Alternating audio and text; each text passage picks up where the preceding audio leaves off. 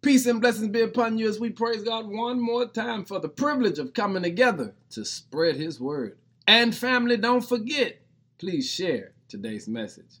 Our focus today is, it's your tongue.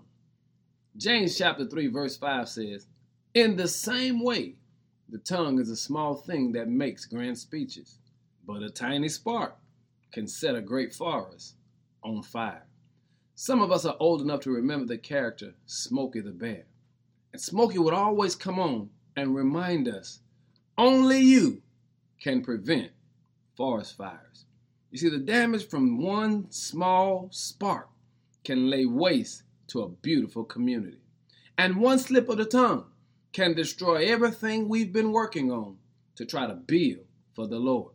But today, I challenge you to give God some glory with your tongue. If you've never done it before, watch what you say.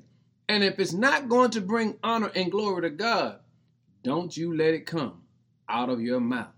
Because the Bible says that one small spark can destroy a whole forest.